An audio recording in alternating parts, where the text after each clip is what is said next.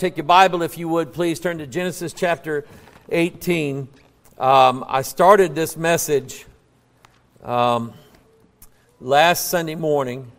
And let me go where I was there to beginning while you turn. Where did I tell you to turn? All right, you just turn there. All right, do what I said. In Psalm chapter 1, God's laid this on my heart, and that song that we sing, in my hand, no price I bring, simply to the cross I cling. That has everything to do with the righteousness of Christ, and I'll explain that as we move on. Psalm chapter 1, one of my favorite psalms. I like it, and it took me a while. I struggled with it for years. I did like what Martin Luther did. I struggled with the idea that here God is blessings out to people who qualify under certain conditions. And so I was reading this psalm and I kind of got angry at God. And it's like, God, that's not fair, because when I look at my life, let me read this to you. Blessed is the man that walketh not in the counsel of the ungodly, standeth in the way of sinners, nor sitteth in the seat of the scornful. But his delight is in the law of the Lord, and in his law doth he meditate day and night. I knew that was not me. As much as I like to read the Bible, as much as I like to study and find out things from God's Word, I don't know everything yet, but I think I got a pretty good handle on some things. But I certainly don't have the whole Bible memorized. But I look at that and I know that I don't meditate on God's Word 24 hours a day, 7 days a week. I don't meditate on it the whole time I'm awake. I just don't. There's been times when I've walked in the counsel of ungodly people. I've done it. There was a time when I stood where the sinners were, being like sinners. There was a time when I scorned people who believed the Word of God. I did it. And so if I were to look at this and say that I am getting righteousness by the things that I have done, there's not a chance in the world that I'm that righteous, and I do not qualify for that first word in that verse is blessed is, or that first phrase, blessed is the man that does these things. I knew I didn't qualify. Let me keep reading. Verse 3, he shall be like a tree planted by the rivers of water, that bringeth his fruit in his season. His leaf also shall not wither, and whatsoever he doeth shall prosper. I also knew that at that time I did not see very much prospering, and I don't mean prospering money-wise. I mean prospering in the ministry. Just didn't seem like I was getting through to anybody. It didn't seem like I had any use for God's kingdom whatsoever. Verse 4, the ungodly are not so, but are like the chaff which the wind driveth away. Therefore the ungodly shall not stand in the judgment, nor sinners in the congregation of the righteous. I want you to notice that word and focus on it. Congregation. What does that imply? The church. This church. My prayer, my desire is that this church behaves itself in a righteous manner as much as is possible. But I also know that it is not possible for everyone in this church to be completely righteous in and of themselves. It will never happen. Now, that's not something you hear from a lot of churches or a lot of preachers. They want to tell you, and I got this advertisement rolling around in my head. It was on, I can't remember where I saw it, but it was an advertisement for Joel Osteen stuff. And those people they were picking people out to say all these things, great things about Joel Osteen. And the overwhelming thing was they kept repeating this. A guy would say, man, when I listen to his messages, it's all positive. There's nothing negative in there. And then somebody else would say the same thing. It's just a lot of positive energy that I get from his preaching. And then somebody else talking about how positive Joel Osteen is. Let me tell you something about that. If all he does is tell you positive things, he is hiding at least half of the truth away from you. He's constantly trying to tell people that they can be champions for God, that they have it in them, that they could do good things and God would release blessings to them. He is lying through his teeth. It's like the guy that we met at MUFON. Brother Will Fant, you and your wife are listening this morning. You remember him. He was a Rosicrucian, and he had a position there with the Mutual UFO Network. And we were talking, going back and forth, and I think I surprised him because I knew what Rosicrucian doctrine was. And he came up with this saying. He said, because, the Bible says that God helps those who help themselves. And I went, hold it. Time out, technical foul. I said, and I was nice about it. I said, the Bible doesn't say that. And he went, and I said, it doesn't. I said, God doesn't help those who help themselves. God helps everyone who can't help themselves. That's why he helps them. God is not looking to call the righteous. He's looking to sinners to give them his righteousness. So, when it says, look at that verse 1 again, blessed is the man.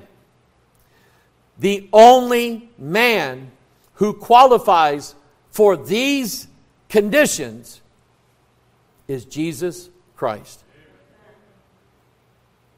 All have sinned and come short of the glory of God. There is none righteous, no, not one. Now, so this is what I preached last Sunday. Genesis 15, that's our kid. Genesis 18. We're going to show you this morning from the Bible the scarcity of the righteous. And let's just for this part of the message, let's just say that the righteous, we would make a low hanging fruit out of this. It'll be a low hurdle for everybody to jump over, and practically everybody can get over this hurdle. So let's just say then that this righteousness that is being spoke of here is just a bare minimum of things, of people that they want to do right, they want to be right, they try to do good things every day, and they know the Ten Commandments, they know the commandments of God, they know what's right and what's wrong, they know that that marriage is between a man and a woman, and you shouldn't step out on your spouse. You should hold yourself to the vows that you made. And so they work at not being guilty of the sin of adultery. They don't go around stealing from everybody they do business with, or go around stealing stuff in stores. They try to tell the truth as often as they can, and so on. So let's just make this a low hurdle of righteousness. And even when we do it that way, we find out that most people still do not qualify for even that kind of righteousness. This is Abraham, and Jesus is the man who accompanied these two angels. And the Lord said to these angels, should we hide this from Abraham, what we're fixing to do, or should we tell him? And so the Lord goes to Abraham, tells him these two angels, they're going to go to Lot, your nephew. They're going to rescue him and his family because God's going to destroy Sodom, because its sin has reached up to heaven. And so we pick it up in verse 23, and Abraham drew near and said, wilt thou destroy the righteous with the wicked? Now we know God's a good God. God will not destroy the righteous with the wicked. Did he not save Noah? So clearly he's not going to do that. Peradventure, Abraham is the first Jew. Remember that. Because he's going to display Jewness. He's going to Jew God down from 50 to 10. Amen? All right. Peradventure there be 50 righteous within the city. Wilt thou also destroy and not spare the place for the 50 righteous that are therein? That be far from thee to do after this manner, to slay the righteous with the wicked, and that the righteous should be as the wicked. That be far from thee. Shall not the judge, capital J, that's always Jesus, always is Jesus. Shall the judge of all the earth do right? And the Lord said, if I find in Sodom 50 righteous within the city, then I will spare all the place for their sakes. Abraham probably knew Sodom. So in verse 27, and Abraham answered and said, Behold, now I have taken upon me to speak unto the Lord, which am but dust and ashes. Peradventure there shall lack 5 of the 50 righteous. Wilt thou destroy all the city for lack of 5? And he said, If I find there 40 and 5, I will not destroy it. And we know the rest of the text leading up to verse 32 that Abraham breaks God down to 40 and then 35 and then 30, 25, 20, and so on. And then we get to verse 32. And he said, O Lord, let not the Lord be angry, and I will speak yet this once. Peradventure 10 shall be found there. And he said, I will not destroy it for 10's sake. And the Lord went his way as soon as he had left communing with Abraham. And Abraham returned into his place. Now, if you want to know what happened next, just read Genesis 19. Because in Genesis 19, we know the story. That God looked through all of Sodom, Gomorrah, Admah, and I can never remember the 4th city, but there were 4 cities total. And Zebulun, I keep wanting to say Zebco, but that's a rod and reel. Zebulun. And so God looks at all 4 of these cities. There's no doubt in my mind.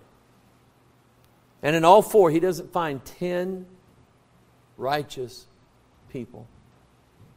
They're not to be found, at least in Sodom, but maybe in all 4 of those cities. He cannot find 10 people that are righteous.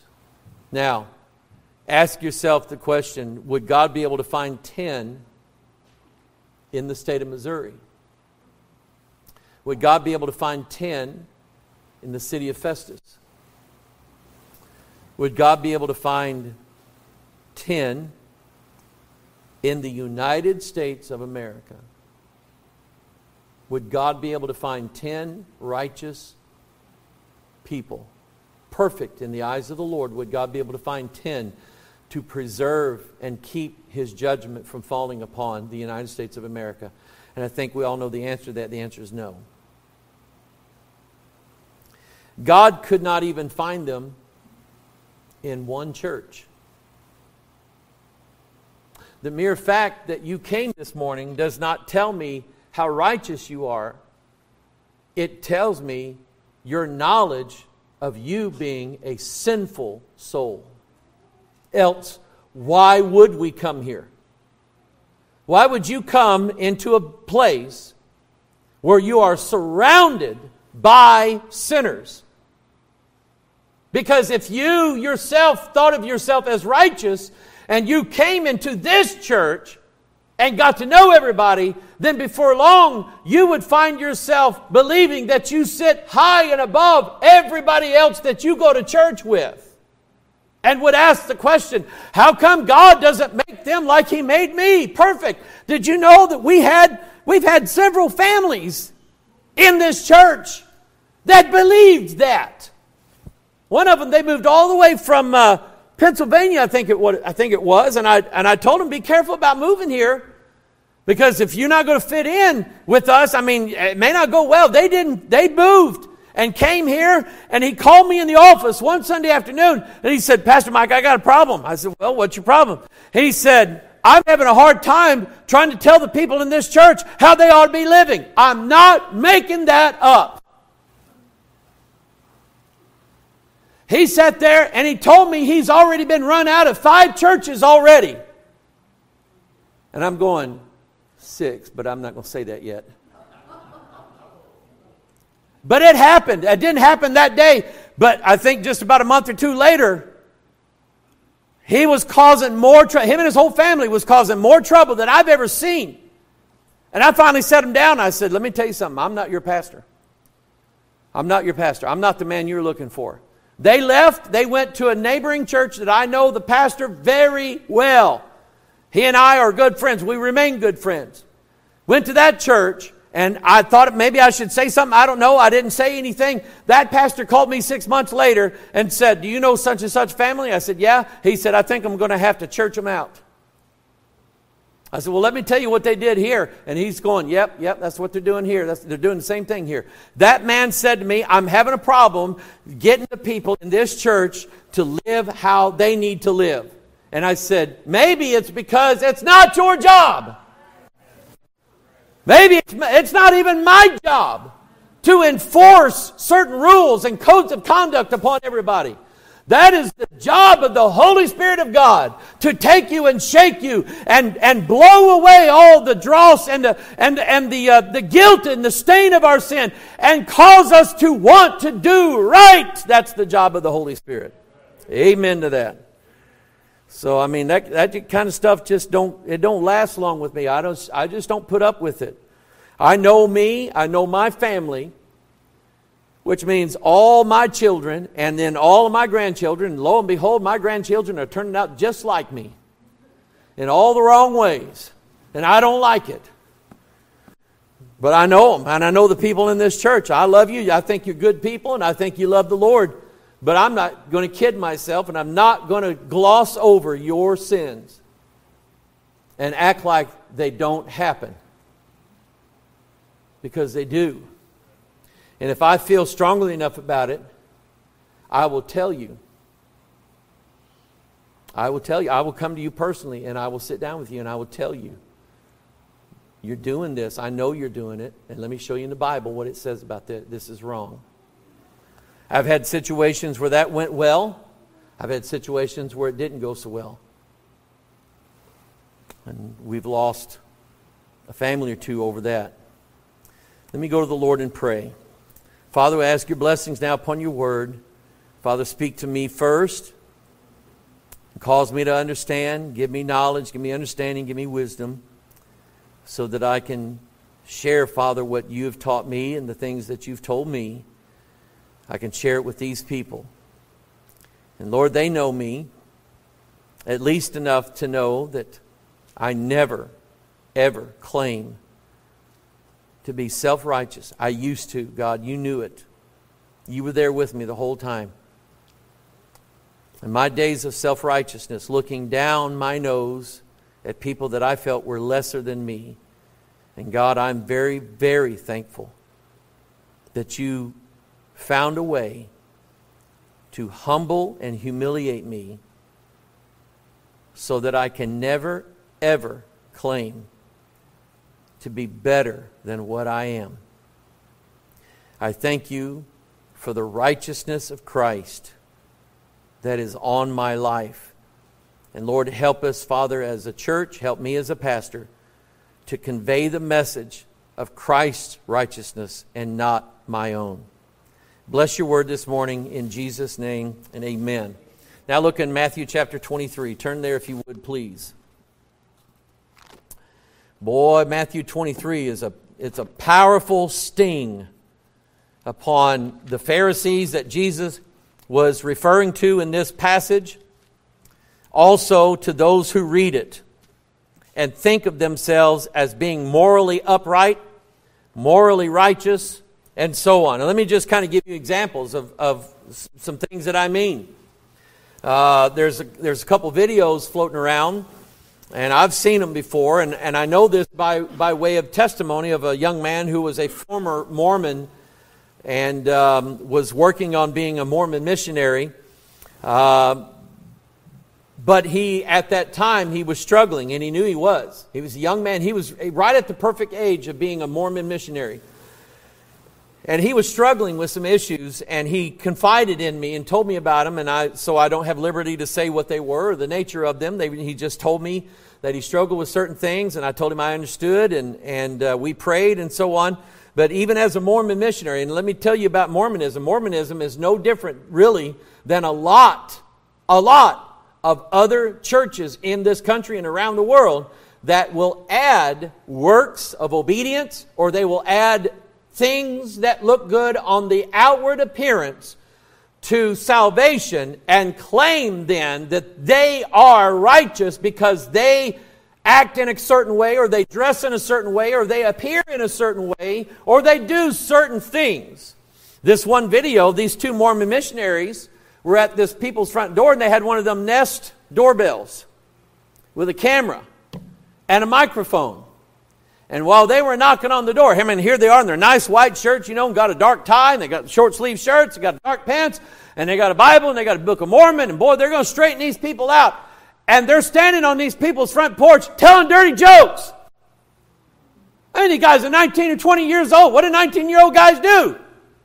Hey, Jerry, amen, what do we do when we're teenagers in school? We told dirty jokes.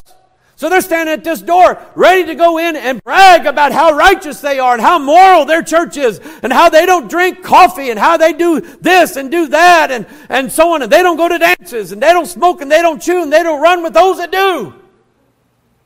And all their women, they dress nice and they believe in marriage for eternity and all this nonsense. And they're telling everybody how good they are as human beings. The truth is, they're lying through their teeth. A Catholic. You say, boy, you're beating up on the Catholics. I'm not beating on upon them. I love them.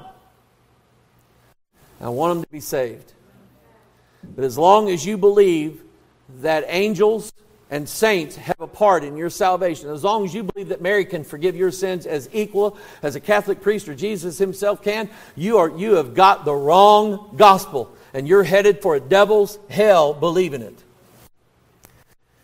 But Catholicism lays strict guidelines upon people to the extent that they do not accept, from my understanding, divorce of practically any kind. What was I going to say? What are some of the other things they do? Come on, Mike, think. But anyway, they have a list of rules and regulations. Don't eat meat on Friday. I always thought catfish was meat. Amen. It ought to be. If it's not, it ought to be. Amen. But how you can't eat meat on Fridays, and you have to go to service at least once a week or at least twice a year in order to maintain your salvation. You have to go to the confessional booth as often as you sin and pour out every disgusting, immoral, nasty thing to this unmarried man, this bachelor inside this booth, who I guarantee you he knows who you are. Guarantee it. And that old devil of a priest in that church is preying on your children, and you're part of that. And those people have strict moral guidelines. They have certain sins that they call mortal sins and then venial sins. And I guess it's okay if you commit the venial sins because you can confess them in the booth and then everything will be okay. But if you've got mortal sins, you've got to kind of go up to the top of the ladder in order to confess to somebody of a high status a mortal sin. Just a regular priest cannot forgive you those sins. Let me tell you something. Priests cannot forgive your sins anyway. The forgiveness of sins is something that belongs solely to God, the Lord Jesus Christ. Amen. So now, Matthew 23 is written to all of these Catholic and Protestant and cult Christian religions. It's written to Islam. It's written to Jews. It is written to everybody who has a form of religion and self-righteousness on the outward appearance, but inwardly they are full of sin. Matthew 23:27, woe unto you scribes and Pharisees, hypocrites. He's not talking to the people down at the pool hall. He's not talking to the people down in the drunk tank. He's not talking to the people in prison who are robbers. He is speaking to the upper class of the religious crowd. And he says, woe unto you, you scribes and you Pharisees. You're a bunch of hypocrites. And if anybody had a right to call anybody a hypocrite, it would have been Jesus Christ. Amen? He had no mote or beam to pull out of his eye. Not one. And he said, look at what he said. He said, for you are like unto whited sepulchres. What is a sepulcher? It's a tomb. We spend thousands of dollars to dress up a coffin that will be seen one time and then buried in the ground. I'm not kidding. You put me in a box, a refrigerator box. Amen. Listen, let my body turn back to dust. Amen. Because it means nothing to me in the role of my salvation. In fact, the sooner I get rid of it, the better off I'm going to be. But he said, that's what you are. He said, your religion is a whited sepulcher. On the outside, boy, it looks good.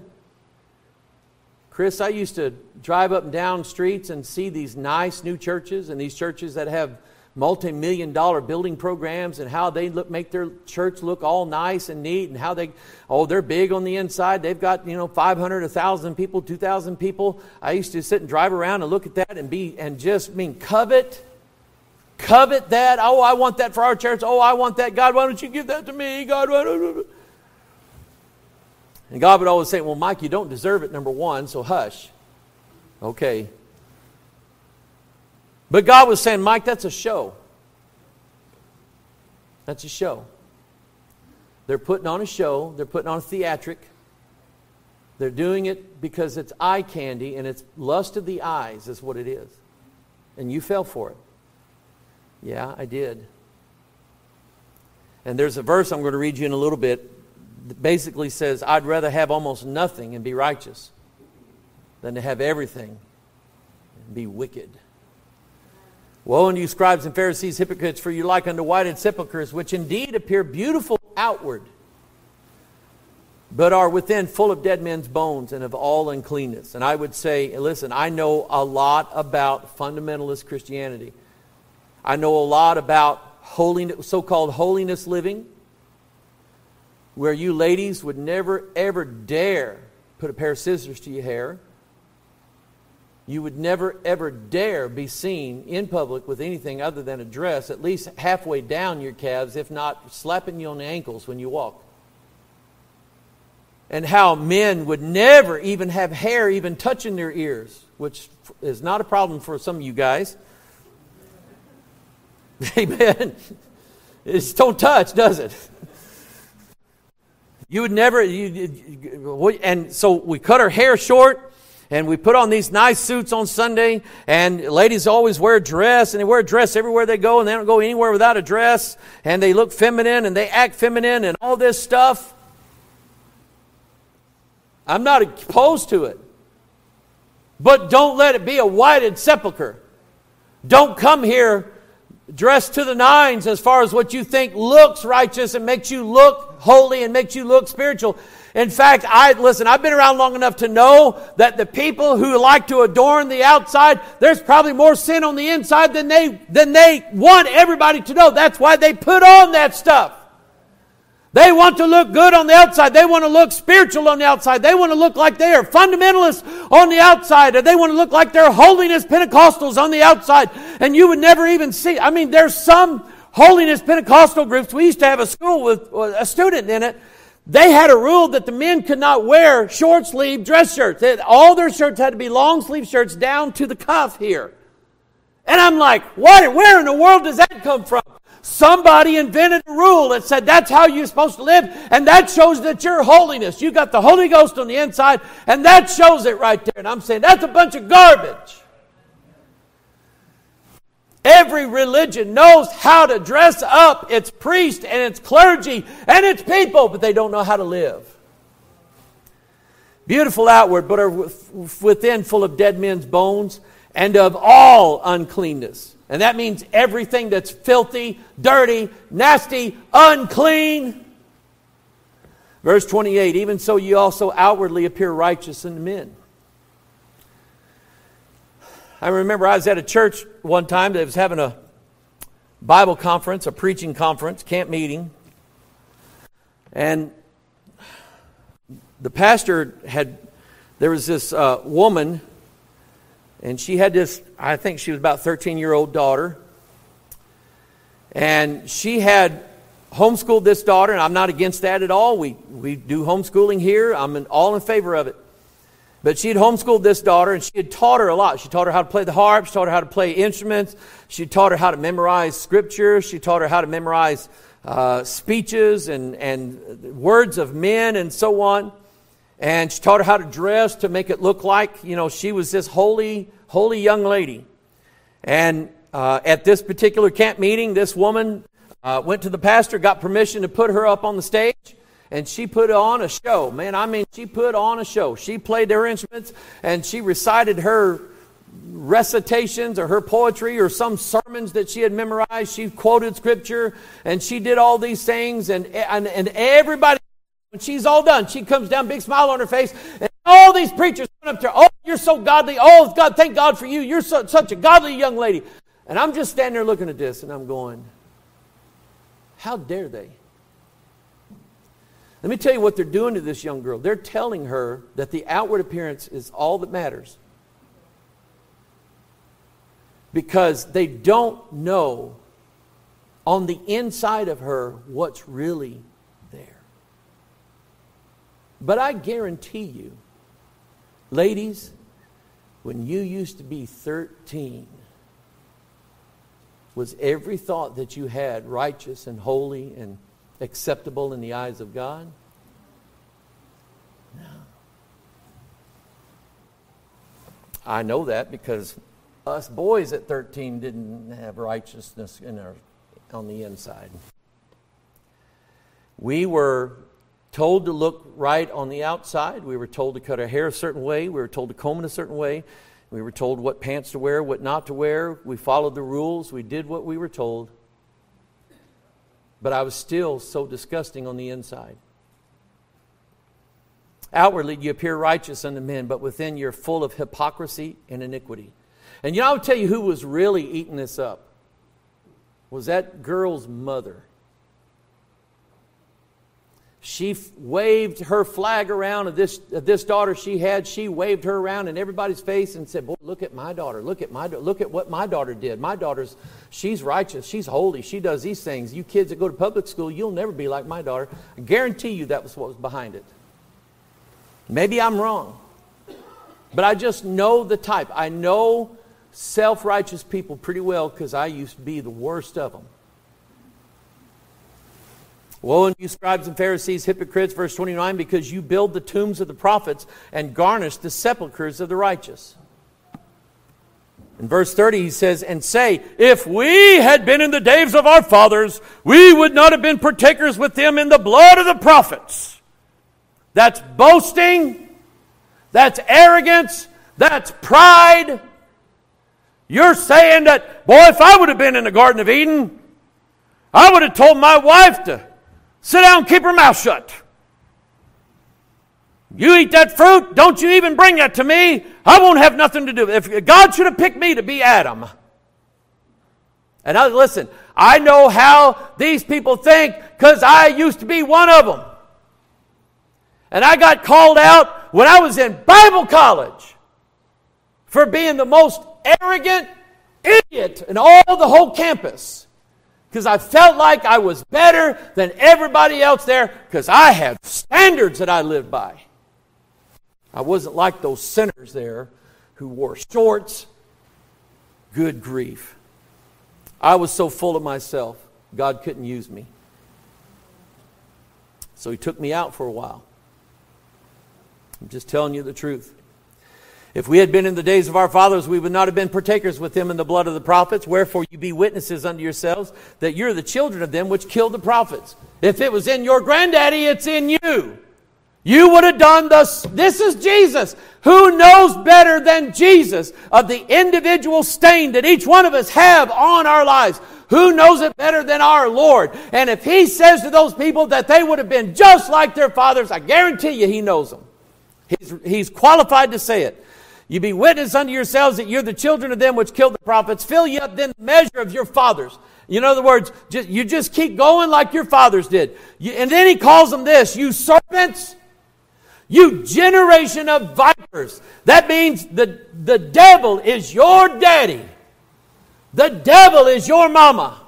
You were birthed in sin. You inherited the sins of your father, your grandfather, your great-grandfather. You're turning out just like them, and you will always be like them, and you will never be any better than that. So my goodness, Pastor Mike, what in the world? What must we, if we're like the people in the book of Acts chapter 2, what must we do to be saved then? You serpents, you generation of vipers, how can you escape the damnation of hell? Question mark. That's the big question then, isn't it? If I cannot expect that the inward me, the flesh, is never going to be any better than it already is now, how in the world can I ever expect to go to heaven? Deuteronomy 9. Turn there. Deuteronomy 9. Appreciate you hanging with me.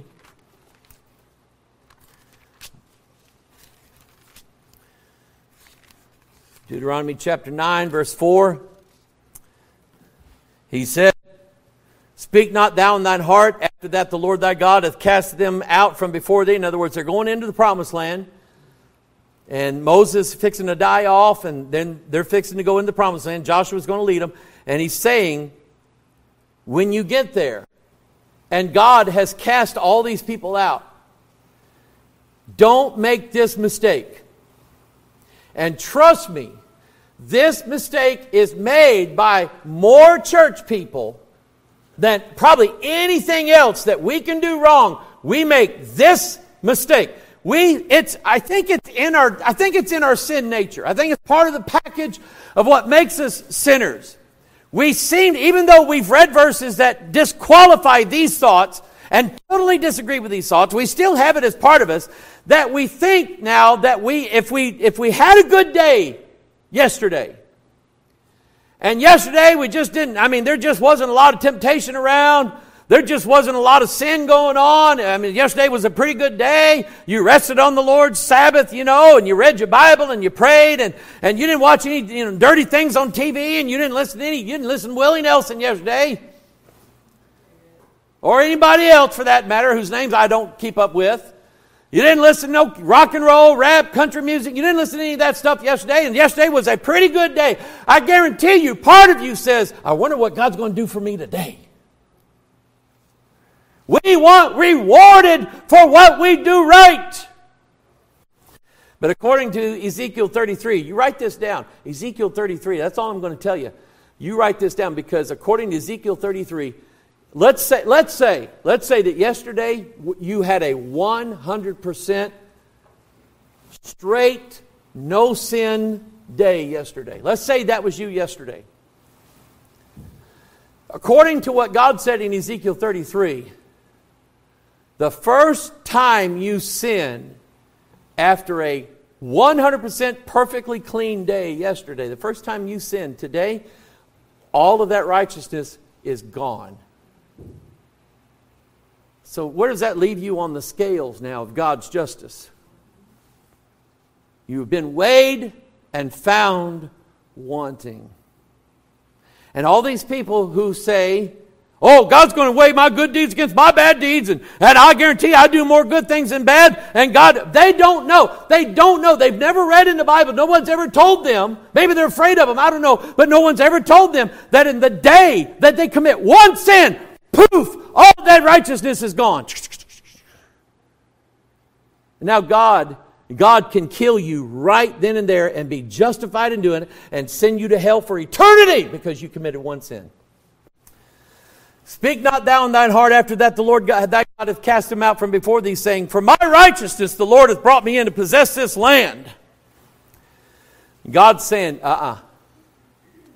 But for the wickedness of these nations the Lord doth drive them out from before thee. Not for thy righteousness, or for the uprightness of thine heart, if there was any, dost thou go to possess their land, but for the wickedness of these nations the Lord thy God doth drive them out from before thee, and that he may perform the word which the Lord sware unto thy fathers, Abraham, Isaac, and Jacob. So what is the reason?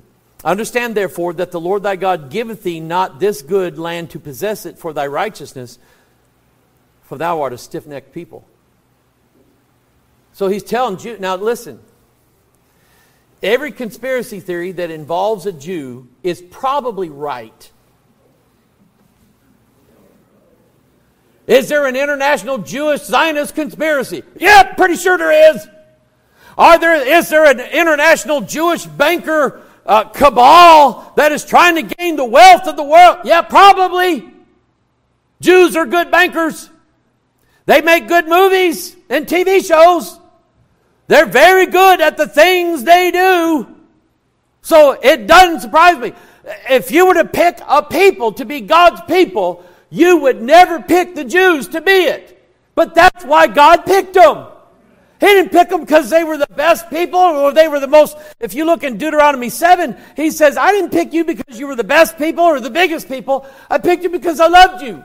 I made a promise to Abraham. I made a promise to Isaac. I made a promise to Jacob. Before any of you ever came along, I knew you were in them while they were sinning. You're still a sinner like they are, but I put my love on them, and I love you the same way. No matter what you do, I love you. So much so that at the end of time, everything is going to revert back to the people of Abraham, Isaac, and Jacob. Somebody say amen. Listen, you take Israel out of your salvation equation, you've messed up. Because if God can break His word to the Jews, He'll bust His word to you too. And God's not going to do it. God said they're a stiff-necked people. They're ornery. They're mean. They're full of pride. They're full of wickedness. My goodness, the largest sodomite community in the Middle East is Tel Aviv, Israel.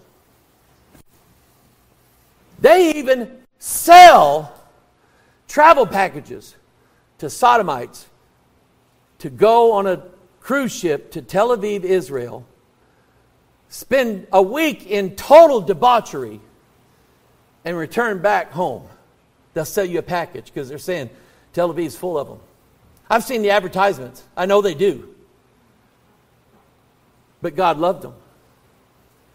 So why did God give them that land? Because He made a promise to Abraham. He made a promise to Isaac. He made a promise to Jacob. Maybe you don't know.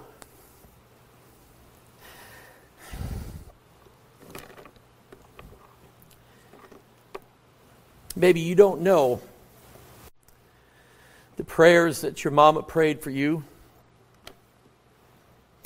or the prayers your dad prayed for you, or maybe your grandma or your grandpa. Maybe you don't know about the prayers they prayed for you,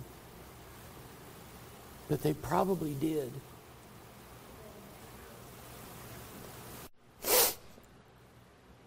I do know that one of the last things my grandmother said concerning me before she died, she was full of cancer, and Mom and Dad had told her that I was trying out at the church down at Richwoods. And Meemaw said, "Oh, I'm so glad Michael's going to be preacher." Boy, that blessed me. So maybe, not for your righteousness, but for a prayer that was prayed for you, is the reason why God has been so good to you. Amen. And you know, I see all these kids here. I see all these young people here. Their mamas and daddies are praying for them. Their grandma and grandpa's praying for them. They want them to turn out right. They want them to turn out and serve God. I want one of them to be a preacher. Okay? Just not the girl ones, all right? I don't want no Joyces in my...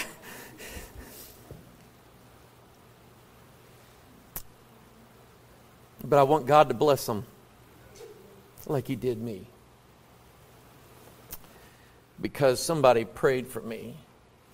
My mama, my daddy, my grandma, they prayed for me. You pray for your children. You pray for your grandchildren. God's not done yet, and God's not done saving people. Anybody that says that He is, I'll have words with them.